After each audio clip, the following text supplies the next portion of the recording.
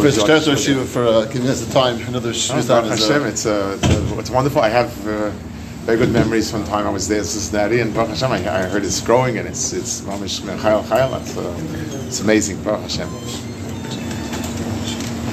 I was in yeshiva together with Rabbi Weinreb's father in the Mir in 71, 72. Those years. What? Reb Chaim. Yeah, Reb Chaim wasn't lived until 79. So yeah.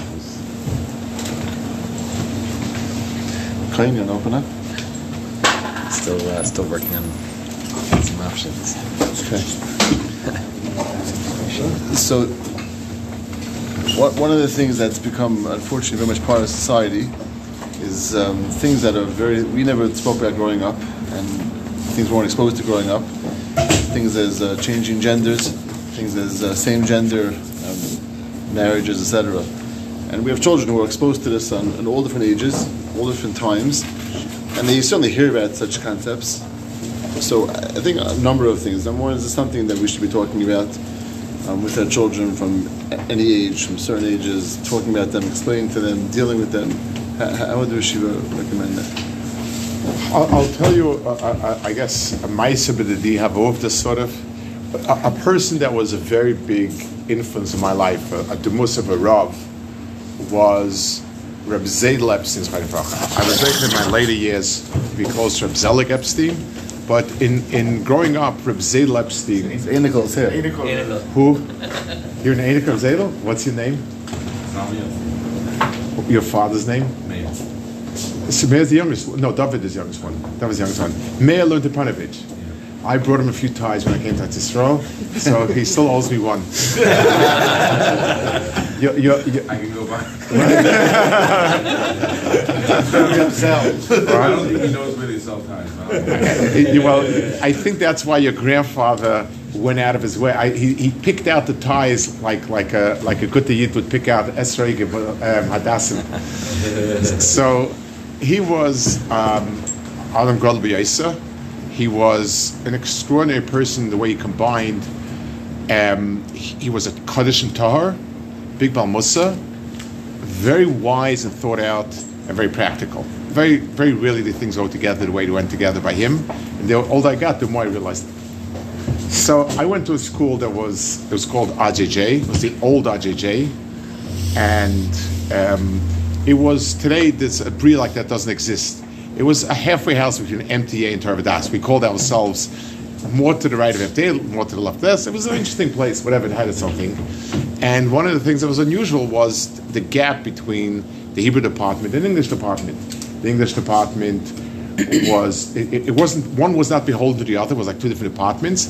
The people in the English department were totally not from, and some were really lahachis. The Hebrew department has some very chasham and chachamim. So at that time, I don't remember if it was birth control or abortion was a topic. Birth control, for some reason, was a topic. I know exactly what it was, but this is... So they discussed it in class, and I went over during the mitzvah. I went over to Reb Zedel, and I asked him, what does the Torah say about birth control? So he asked me, it's the Maisa?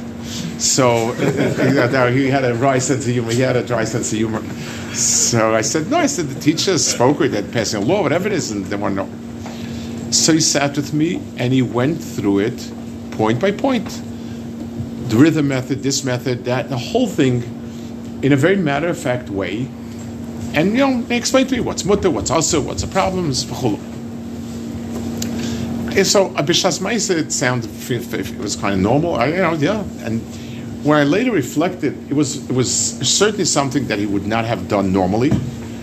But he took a look and said, he's going to class, they're talking about it. This is part of the topic.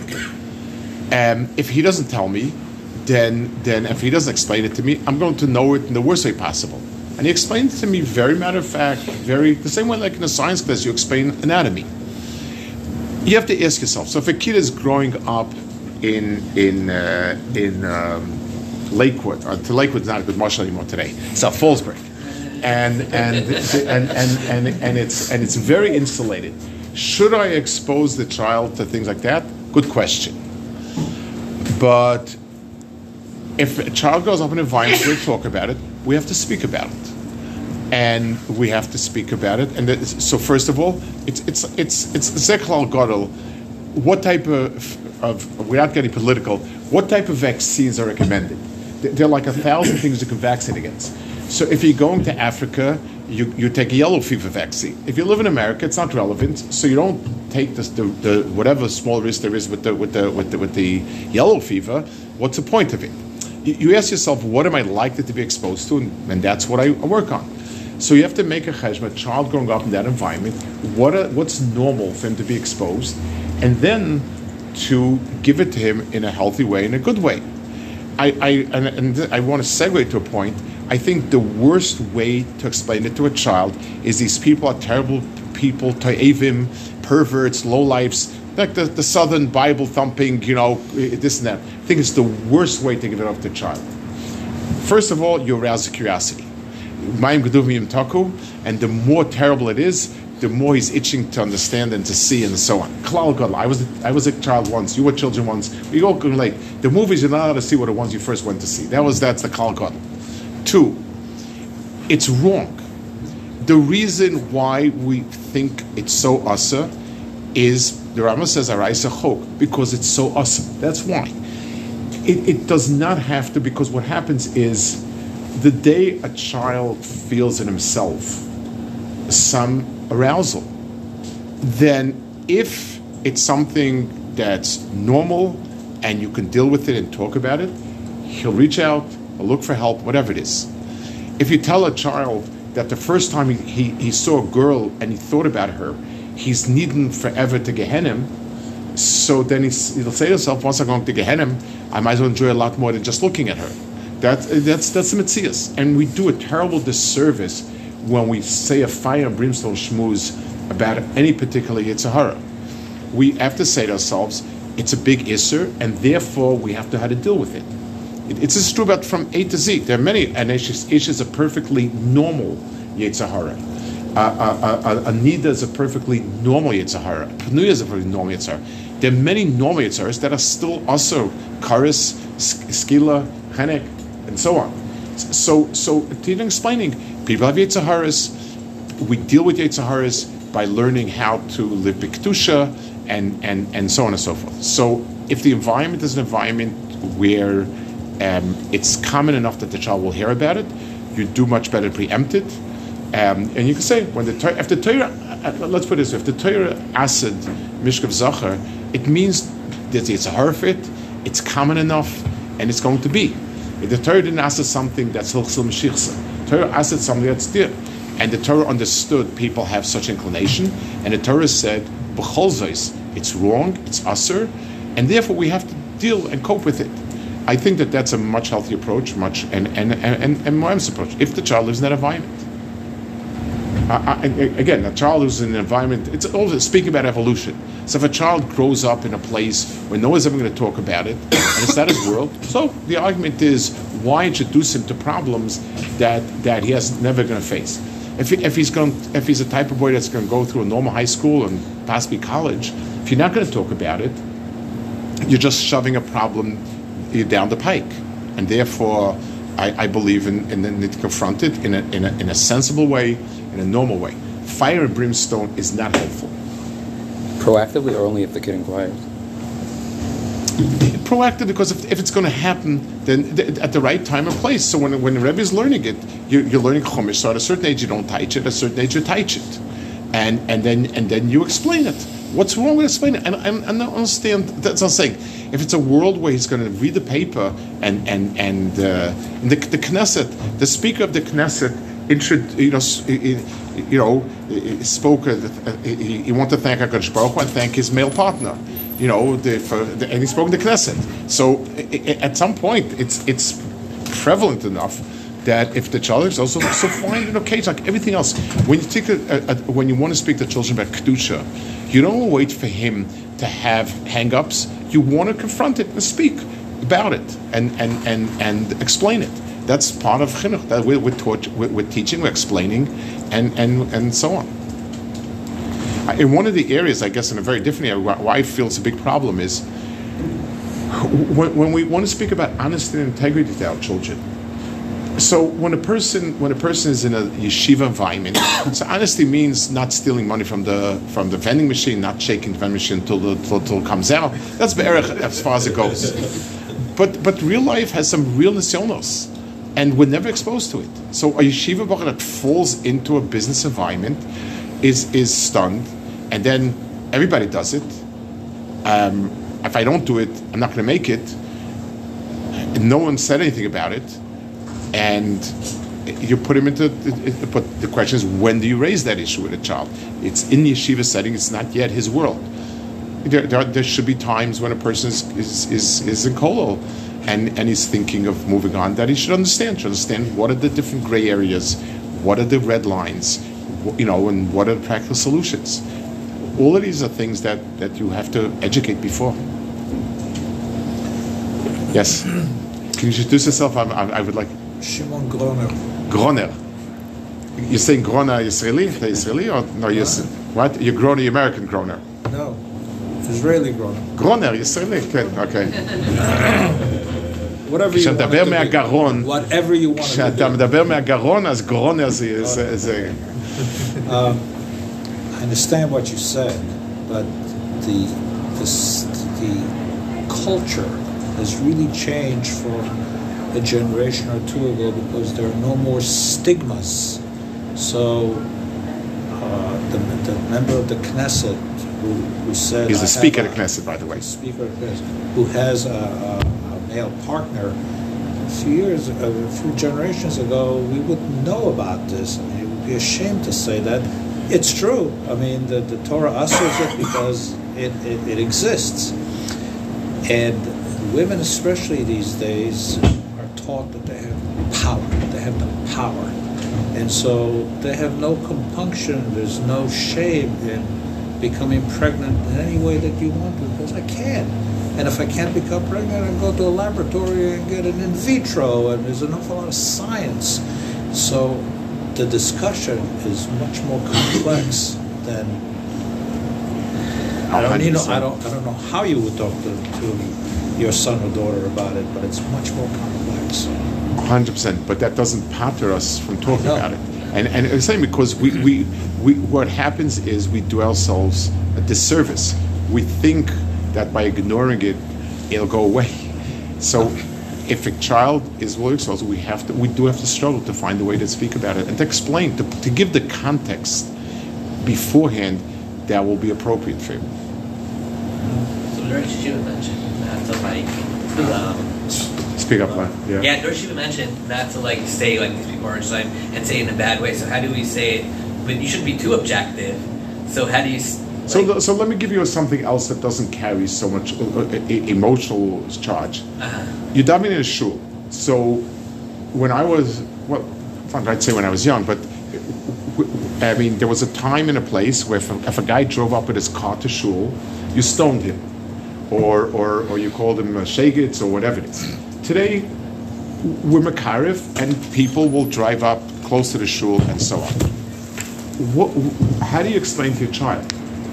Do I tell him this guy deserves skill and so on and so forth? That's one approach. One approach is we love and accept everybody, in which case you sort of fudge emes and sheker. Both of those two approaches are very problematic. You have to be able to say, you know what? Baruch Hashem, we have Torah, and we know what's right and what's wrong. And Chil Shabbos is terrible. A lot of people don't know. It's our job to slowly bring them to understand why it is. That's the only thing that could work. I mean, I want to tell you that it becomes in this topic, something that's become really difficult is the following situation. I've been asked this child 2 or 3 times, not from people actually in the community, but people that I know. They're making a bar mitzvah. They have an aunt who's married to a woman, and she says the only way I'll come is if I'm invited as Mrs. or Mrs. So no, we can't invite you. His mother calls. She's a Baal Tshuva. He's a Baal Tshuva, so the parents have not from. She says, if my sister's not coming with a spouse, I'm not coming, your father's not coming, and no one else in the family is coming. Those are horrendous situations. And you have to be able to explain to a child that I want to share something personal. My mother's family, my mother's father was Hasidic Yid in Poland. He was killed in the war. None of the kids were from, except my mother was, I'm going to say, from. The four that survived, I think 14 kids, they were communist, socialist, Bundes, and everything. When I was young, I cringed. I hated getting together because they would say all sorts of things. I got older, I took it in stride. I was able to put my hand around them and say, "Uncle, things are not as bad as you make it." No, I felt that I was fine with it. But when I was young, and once I asked one of my uncles. He lived in Brazil, so I saw him rarely. Something about a member of the family that I heard that particular person was a difficult person. And he thought a few minutes, and he said, he wasn't difficult, the times were difficult. And it gave me a certain framework for understanding the person. It was a very difficult kufa. That's the way things work. And you can't judge the person based on how things are today. You have to be able to find that way to separate the person from the actions. This is absolutely wrong. People grow up without Torah values or very watered down Torah values. They accept what society says as given, and that becomes the values. And we have to, it's our job to slowly explain to these people what the emes is and what Torah is. I think that's the emes, and just have to be able to find the right words and the right setting to explain it. What about the person kufa? Sometimes you have these people that anytime you are around them, they let everybody else know, oh, so-and-so is with me. That means that there's a stempel, there's a hechsher already because he's with me. So you're trying to have a with this person. You're not saying what you're doing is right. You're trying to maybe tell him what he's doing is wrong, still showing out but you know that anytime you're around this guy, he's going to take a picture and post it on your class chat or whatever. See, again, you have to use your judgment and say, when you're affirming, that's why to go to a celebration where we're affirming a status by inviting, Mr. or Mrs., these things, that I think is absolutely wrong. It's usher. But if the person is seeing a picture of you and them, you have to use your seichel and get a sense of at what point is it really seen as being affirming, and at what point is it, it's a hard call. There was I also saw a ma'aser. You see a balance. The Chavetz Chaim was once talking to somebody. It's brought in his son's memoirs. He was talking to somebody, and this person mentioned it from a certain town. They were talking. And then he said that the Rav is away for a few weeks. And the Chavetz Chaim turned to his shamus and said, "We're going there immediately." And he went there, and he spoke about a certain Indian very strongly that he felt needed a tikkun. And he explained afterwards, I don't remember the detail, but I remember what he said. He had very strong feelings about that Rav in the town over there. He did not like the Rav. On the other hand, so to go to the town and give him kavod is wrong because he's affirming this person. To go to the town and disrespect him is also wrong. So he stayed away. As soon as he heard that Rav was out of town, he ran and spoke about whatever topic that he wanted to speak over there. So you have to use your judgment and get a sense of when is it being mentioned to a person and when is it seen and being construed as being that. There's no clear cloud. Yes? We're learning the sugya of Kuksaveh Manista. What's the right approach when people want you to put on your emails your pronouns, or they want you to call them in a certain way, and we know that the Torah doesn't allow us to think of them in a different way or whatever the case is. How do you approach that? Also, I'll quote you something my Rebbe Moshe Piers said a long time ago. They asked him the following shaila. The person who asked him the shaila told this to me. There was a child in a family that was broken, and the question was where she lived. So the mother was no longer from, and also there were emotional issues. The father was from, emotionally healthy, living with a man, married to a man. So the word from was a little bit. So yes, Moshe, which and Moshe said, even Reb Chaim Oizer didn't pass in shilas like this. I'm serious. We need to recognize and how difficult. So because people need to live in a world where they're employed, where they didn't follow regulations, so on and so forth. As long as you can construe something. So, for instance, whatever person wants to be called. If somebody tells me name is Jack or Jacqueline, if you tell me their name is, they want to call Mr., Mrs., they, them, whatever it is, you tell me how to address you. If you want me to address you as Your Excellency, if that's your particular shagast, I'll do that. And if it's company policy, then it's their letterhead. Something that you can attribute to something else. We need the coolest. On a specific thing, you can ask a specific paisik.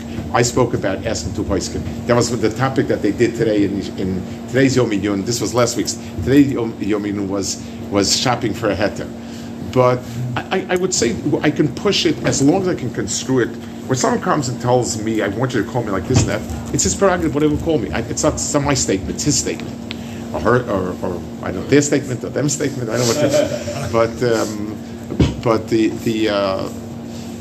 there's someone told me, there's a kehillah here about 5 miles away from here, a small Jewish kehillah. The Rav is extremely left-wing. He's a Chovei Rav, and so somebody is there for Shabbos. So he told me some of the things that they do that they push a bit down. Well, fine. But then he said that they had a mitzvah. What does that mean? He said, well, the young person would not identify as either a bar or a bas, so they called it a mitzvah. So I said, that's interesting. I said I would give it a different title. I would call it an avera.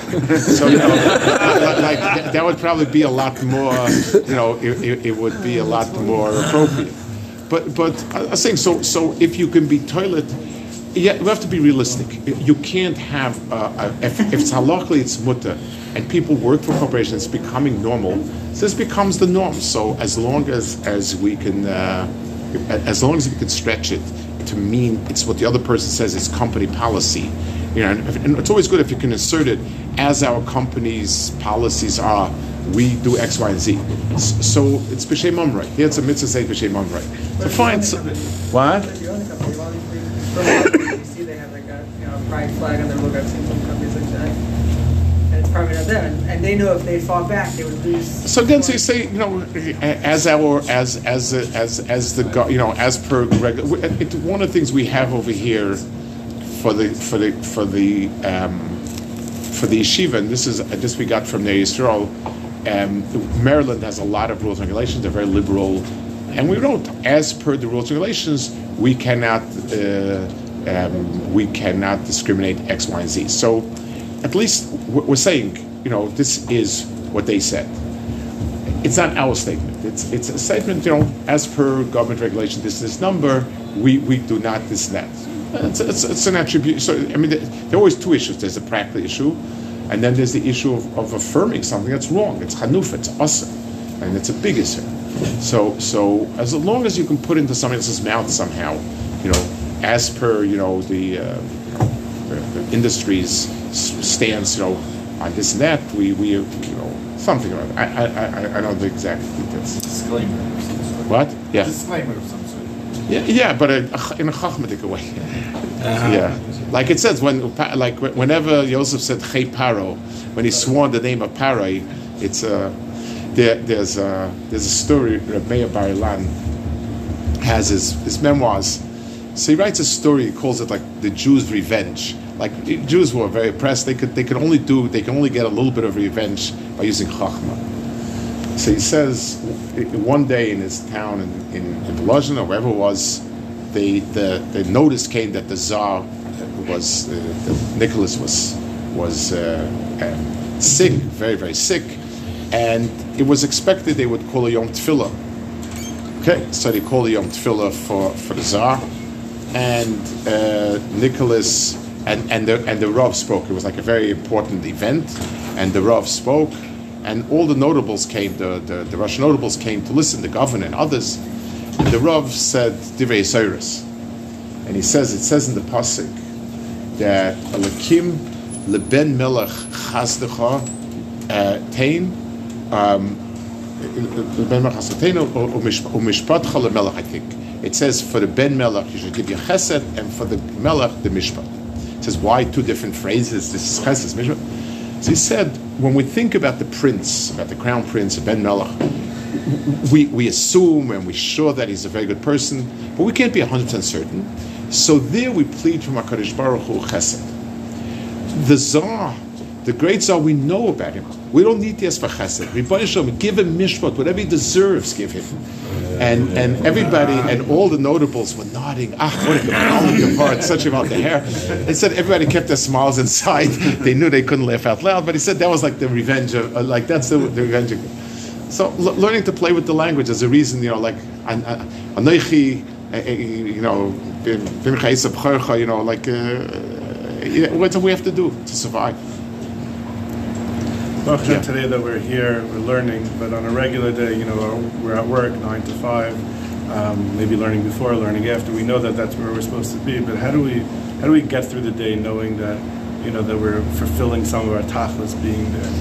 There's a whole sefer dedicated. I want to tell you. Any practical. I want to tell you these type of responses have moved me time and again. I really, there's something Ashreichem Chaisol, that people really. This is on people's minds. I want to tell you something that has moved me tremendously personally.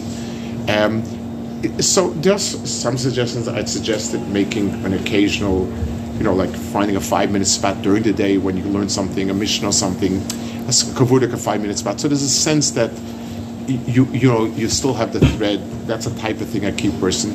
And I think also learning to make a positive cheshbon nefesh occasionally. It's one thing when a person thinks he's a tzaddik, our cheshbon nefesh is to find out deficiencies. When we're struggling with so much on our plate, and to be able to sit down and say, Baruch Hashem, what we have done is as important as what we're missing. And a person makes how many brachas do we make? How many Yishmei Rabbis? How much learning do we do? How many times? How much chinuch? How much are we there to provide for our wives and kids? We work really hard so that basically the bulk of our earnings go for kids to go to yeshivas, to go to Eretz Yisrael, for daughters to grow up in schools, go to seminary, and go this. That's what I'm doing. So to reinforce yourself time and again, this is my bets, and what I'm doing is, if I didn't have children, didn't need to educate them, and lived like a guy, I could live a life stress-free, 5 times as much stuff on my plate. But Baruch Hashem, I'm doing it because this is right. This is my nachas. So I think being mechazik yourself with a good cheshbon, with a positive cheshbon nefesh is very important. It's unless we find true, and it's true value. It's something that there was. Being able to see all the mitzvahs we have on our plate every day, and feeling good about it, is something that I think is the best chizik we can have. I think sort of connecting the two topics a little.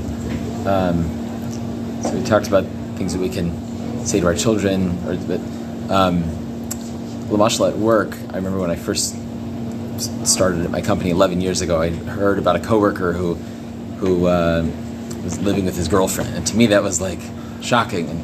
And of course, since then things have progressed very much, and things aren't as shocking. How do we sort of cope or sort of deal with how normalized things have become? And in one sense, it sort of makes us feel less sensitive towards it, desensitizes to us, and yet still maintain a certain the proper hashkafa. It's hard for everybody. It's like you said. So I'm sitting in yeshiva all day, but I still know what goes on, and this has become things that you wouldn't think of a while back, and people are facing the problems and issues, and again and again and again and again. It is a tendency to jade everybody. Occasional times, islands of this is emes, this is good, are important. That's why things like a day like today, when you come to yeshiva, I know people who go there to Shrof Yachikalas for a week, like to the Mir. There's a group that just went to Lakewood for 2 days. At least it restores a certain sense of this is emes. And there's a Breslov story, the really beautiful mashal. He says there was once there was a king, and the starseers saw that the next year everybody in the kingdom would become crazy. So I read a historical footnote that there were fungus infections on rye, which was the staple, that would create hallucinations. It was like some sort of drug of some sort, and it happened occasionally. People would. So the kids, sort of the wise men got together and they said, "We're going to make a storehouse with grain just for the king, and the king will." Then they thought about it. They said, "No, it's not a good mahalach, because a normal king can't rule over a crazy country." So I guess it's a b'china of it has to be the.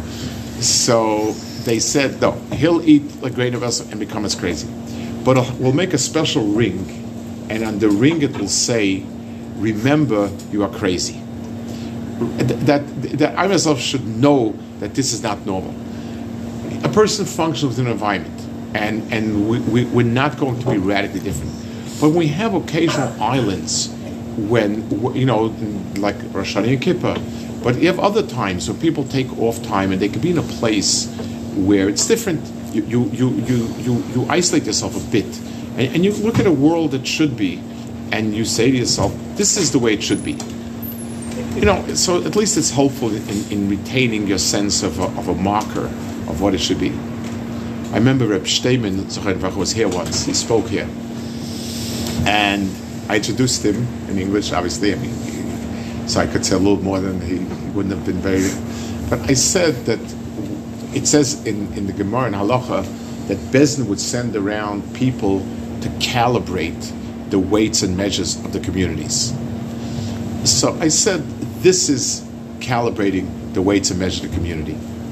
And I also said again, he didn't understand, so I could say a little more because he didn't like it very much. When Sfas Emes was a young boy when the Chidush HaRim took him twice to see the Kotzka. He was so young that even for the Sfas Emes, everyone around him felt there was no point in it, and it was a very hard journey. It was cold and long and so on. And someone asked the Chidush HaRim, his family asked him, "Why are you schlepping the poor kid?" He was a Yassim. "What are you schlepping him for? He's not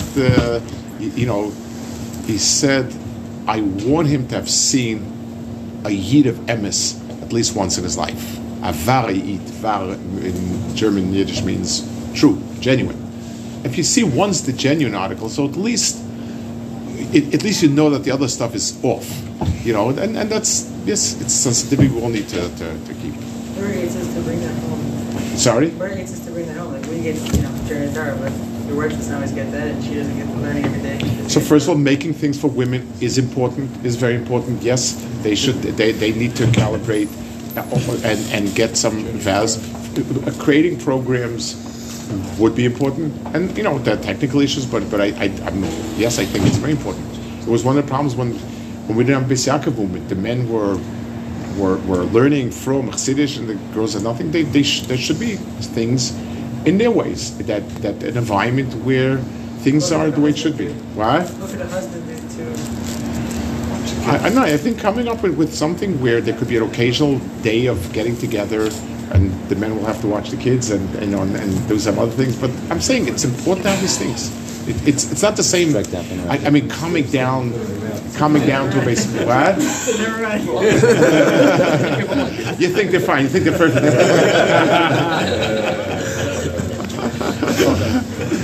Yeah, can I go back a little bit to what Rios asked before, discussing that someone who's working most of the day. So in the Rosh Hashanah Sefer, it discusses like the way I understood is getting sipa from being ICP Shiva Shalom.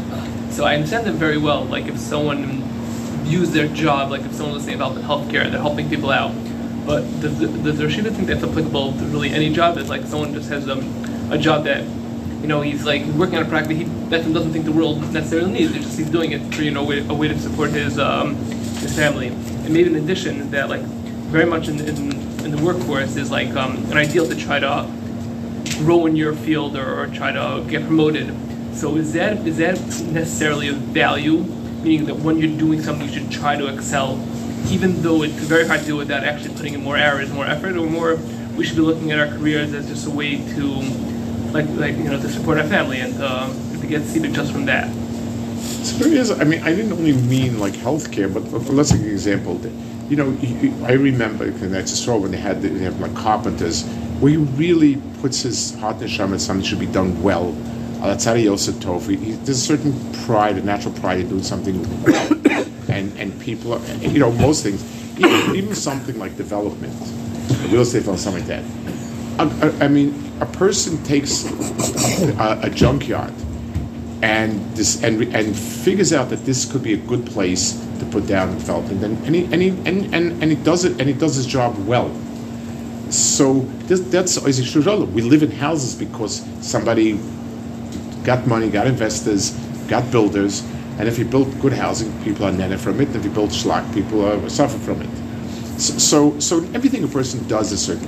How far a person can get in a career, that's already it's an up in the air issue.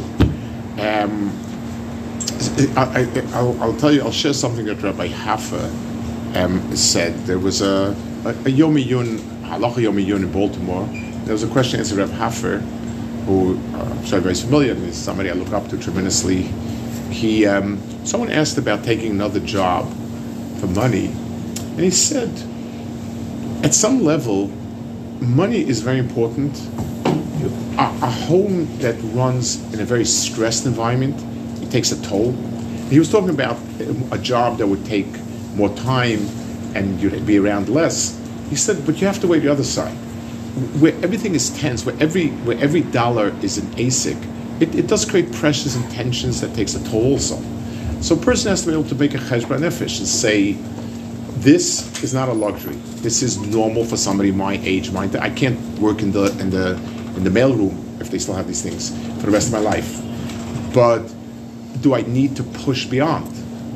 It's a thing that needs to have a shigul adas. When is it normal and natural for a person to want to develop people?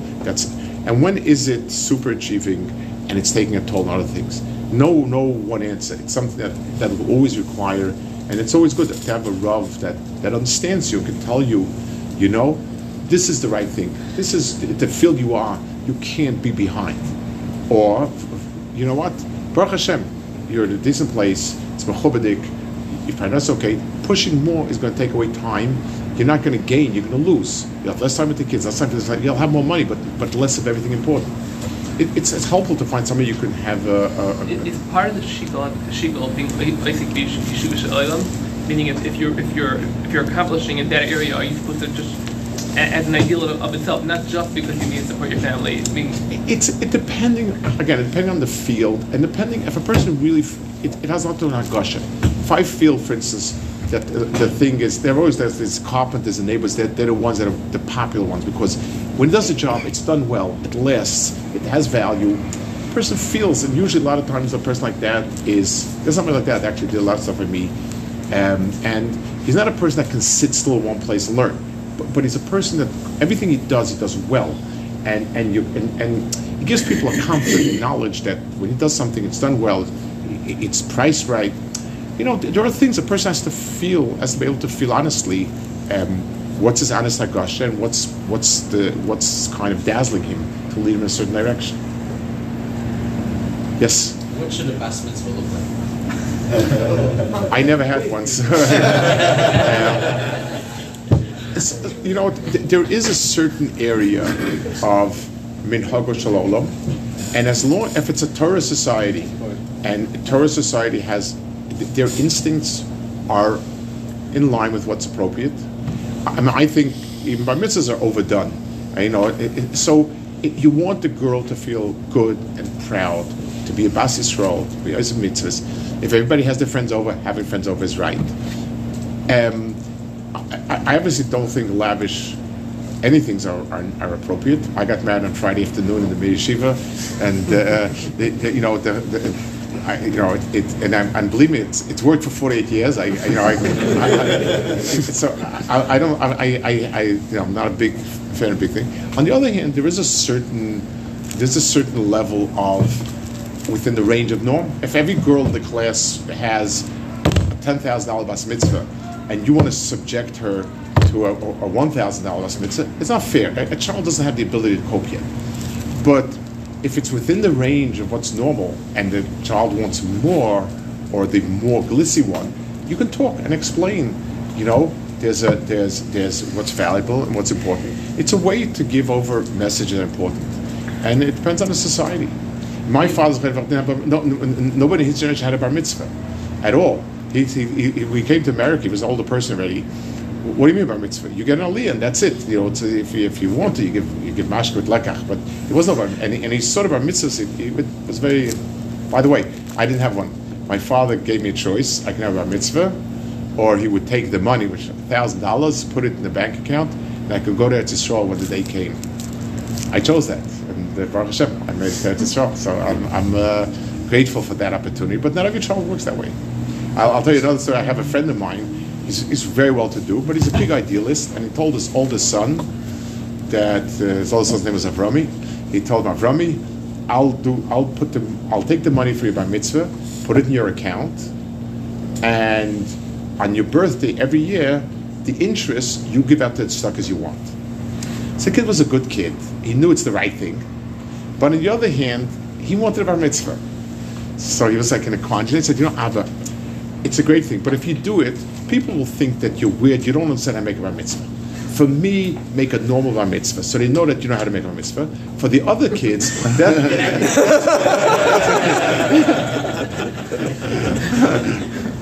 I'm sorry, what do you want to ask? So if I'm understanding correctly, the kunz is that the child should understand the chashivas of Correct. that. Correct. So as long as you're able to communicate that to them, whether it's through a shindig or taking them there to Israel, Correct. or taking them to for ice cream, whatever it is. Correct.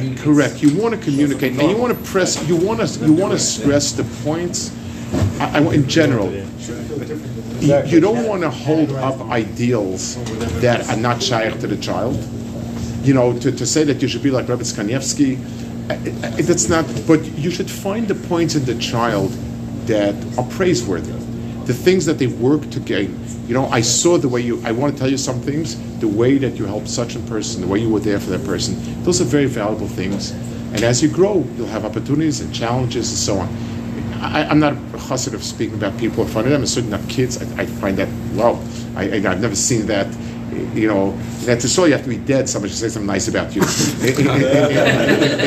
In America, it's okay. The speaker's one thing, but for a bar mitzvah kid, a 30-year-old kid, but again, touching on the kudis that the child did do well, and emphasizing this is the type of thing that, you know, I saw this occasion. This really shows caring. Life is hard. There are many challenges. Not always easy to be sensitive to other people and so on. But this is yes, that's what you're trying to do. I don't want to keep them from lunch. You're not going to want to come back again. What time are you scheduled? What? 1:45. 1:45. Okay. Yeah. That's what she was. No. What? So can you, like, is it supposed to be publicly that she feels the shtultz, or more so privately to get the idea? In our family, you know, it's my wife's family, in Yisrael, the minig was, it's a family type thing, an extended family. It's like the cousins and the close friends. It done in the house nicely, and, you know, a lot of you know, nice things. But again, it's the context is home plus close friends. That was their context, and I don't know. I think that's a way to go. For your, like, most of us here have lived in Cincinnati, don't have the elder family in Cincinnati. Is making the Shabbos with family a little bigger, but the party with your friends, as everyone else does, is that something?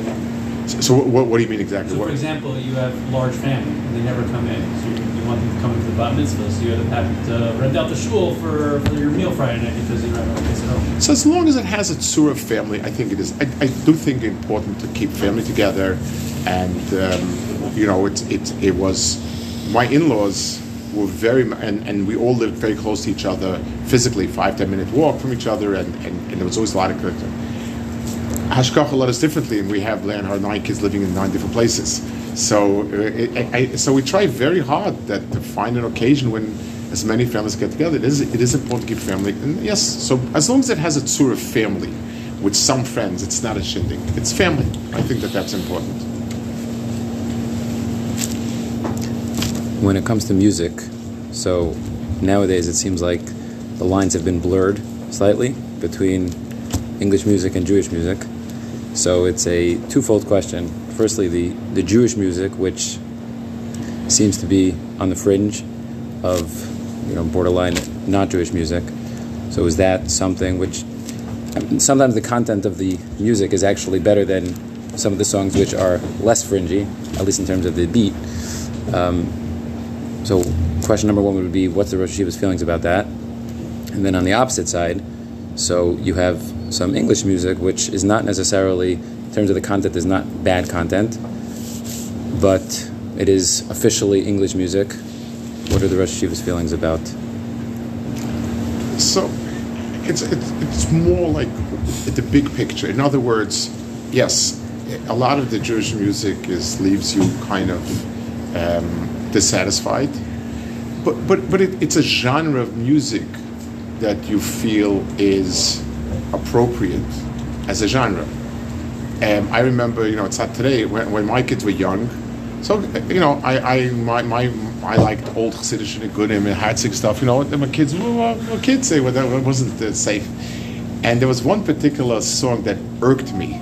It was a kind of like a little bit of it was like a beat or whatever it was, but it had a line, 6 million bashoas, 6 million we lost in the shoah, something like that, along that type of, and I would point it out to the kids. I mean, is that the way to express that line? It was like a, I can't explain to it. It had nothing to it, no feeling. It was just kind of just a beat. What? Yeah, nonchalant. And so so kids would always make fun.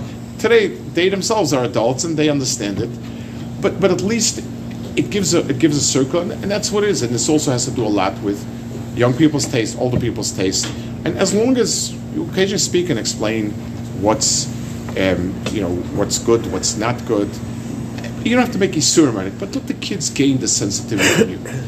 English, like you said, Goyish songs, so there may be songs that are nice and songs that are not offensive at all, but it opens up a whole world of other stuff. You don't want to give a hechsh on particular items, so you want to stick to things. So I think you're in a safer if you say Yiddish music, and you can occasionally share your feelings. Hopefully, when they get older, they go to yeshivas, they go to seminaries, they'll pick up a certain sense of what it is. What about like instrumental? If it's just instrumental, I think is okay. Unless again, if it's a type of kid where he's going to want to go to concerts, it's going to schlep him into a whole world. But if it's just instrumental and it's classic music, I can't see what's wrong with it. It's actually in this room over here, Eitan Katz was in yeshiva here 4 or 5 years, and when he left, there was a Shabbos and a Kiddush, made a Kiddush, he said goodbye. He said that he wants to dedicate his life to Torah music, something like the Torah music. He says, what's Torah music? What's Torah music? He said, there are ayapanim l'Torah. Nigun is also a pirush. If the nigun is mefarish the words, that's a Torah nigun. If it's not mefarish the words, it's not a Torah. I was very taken by that Agdaris. Sometimes the nigun brings out an inner feeling in it, and then it's a very special. Motzi and Kippur, we have to get together. After the tainis, the bachrim eat something light, and then we have a learning seder, and then we have a suda singing. It's a very special moment, and we sing the gunim from Yom Kippur, and there's one nigun. It's one of the piyutim, 10 achris lamecha. It's one of the piyutim that you say between the avoda and asaru gemalchus. It's usually done at breakneck speed because everybody is washed out in avoda. You're getting asaru gemalchus. There's like a dozen paragraphs of piyut about how wonderful things were when Beis Hamikdash was around, how terrible things are now. Hopefully, HaKadosh will bring us back. That's the basic theme, and just and people say it without it. It's very hard to put feeling into it. Eli Pillay made a few years ago a nigun on one of them, Tein Achos Lamecha, that is just out of this world. And so we sing it Motzei and Kippur, and I tell them, take a look how, and it's very moving. Everyone gets into it. It's a very powerful nigun. It's a simple nigun, and it brings out the words, and the words cry. It's incredible. And I said, that's the koyach of nigun, that if you have the right nigun for the right word, it opens up a world for you. And if they have these positive experiences, good money will drive out the bad, as they say. I'm a big believer in developing the good rather than answering the bad. If kids get a geschmack in learning, other Yetzaharas will have a fighting chance. If you just focus on the Yetzaharas, it's a same thing with music. If they're exposed to positive, if you take your kids to Skver, over here they go on a trip once a year. The kids, certain grades, go to Skver. If they have a positive ruchnistic experience, then okay, at least they understand where good is and what should be seen as tolerable but not as good. Yeah. With the rise of anti-Semitism, so two parts of the question. Is there appropriate status, for example, getting passports for family? Or guns. No, or guns. That's the passport. The second half is in being, again, focusing on the workplace. Is there a focus? The workplace world in today's focus is love and acceptance and embracing cultural sensitivities. So with that, is there a place to say, hey, you're being culturally sensitive to so many things, but when it comes to the Jews, then anti-Semitism is tolerable? Is there a place to put that on, or as a Terry Ashkafa to just stay quiet? The question will always be, anytime you're arguing with somebody, is will the person buy the argument? I don't think, Indians are good, Hasidim are bad. No one's ever checked the Indians, what they're learning in school and what they're not learning in school, but they're great. When you come to Africa and you see kids and tribes, to say that they're not educated is terrible. How can you say that? It's a different type of education. So people, arguing with people will never, ever help. In my mind, keeping a low profile, at the end of the day, you just want to be able to sort of slip by. And the minute you have a high profile, so yes, there's no reason why I can't speak my mind. There is no reason. But speaking your mind will get people riled up. And that's why, let me just do my thing exactly like Yaakov told Esav. Thanks for the offer. It's really nice of you to be so brotherly and want to escort me, but it's a little hard for me. I'm not as strong as you. You move on, and someday we'll meet up. That, I think, is the best advice in these things. Past what's good, I don't know. I feel that, when people say there's never been worse, never been this, never been that, I don't know. You know what? I have my memory. I have my father's memory. My father grew up in Europe in the early 1900s. I don't know. Is Israel a haven? Halavai. But there are these people called Arabs and Persians and Iranians, and they have guns. Should Israeli make a passport? I don't know. I'm just hishtadlos within the gather of normal. I think is to keep a low profile, and we shouldn't be in your face. And even if we earn the money and this and that, you have to be. I think that's the right approach. It's always been the approach. Keep a low profile. You don't rise up sleeping dogs. I don't guns and this and that. I don't know. I just feel it's a certain overkill on that. What can I tell you? I don't know. It's. To what extent do you keep a low profile? You vote Biden because he's going to be less loud than Trump? Because you are? You vote for Biden because he's going to be less rousing than Trump, even though you disagree with anything? But I think whatever you vote, why be public about it? So it has to be a cheshbon why you're public, because whoever you vote for, whether he'll like you or not, is a question. That the other person will not like you is 100%. So why be vocal? And that's why you make these parva comments are at best, even though you always feel like kasap, like I always have to just put my head down and say, yeah, everything is wonderful and great, and we hope and trust and ideals and schmeals and all that. That's what you do. You keep a low profile, and adyavar zan. Yeah. This may be good advice for how to deal with your coworker. But what about our leaders when other people with a microphone say those things? It depends. You want to know who to answer. The worst thing you can do is react emotionally. Whenever you react emotionally, you react in the worst way possible. You have to ask yourself, what are the type of states you want to make? How do you want to make them? People fret at diplomats, how they speak. But there's a reason like that. It's one of, I don't want to go into politics, but there's one of the reasons why Netanyahu is so much more effective. I don't go into the politics. When he speaks to the American audience, he understands the American audience. He's not coming with, I'm telling it the way it is. I'm telling it the way it is wonderful if that's the end goal. But if you want to convince the other person, if when you're making a sales to somebody, Lamashal, if you're trying to sell something to somebody, you're trying to sell a stock or an investment, and the guy tells you it's bad and so on and so forth. So you have two choices. You can tell him as it is, you're an idiot. You lost so much money last year, you couldn't add up 2 and 2 if you had to. Listen to me, I'm so much smarter than this then. So you told him as it is, so you can feel good about that, but I assure you, you're not going to sell anything.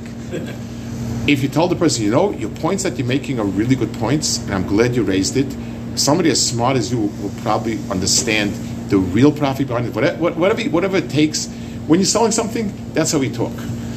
That's what we have to, we're surviving.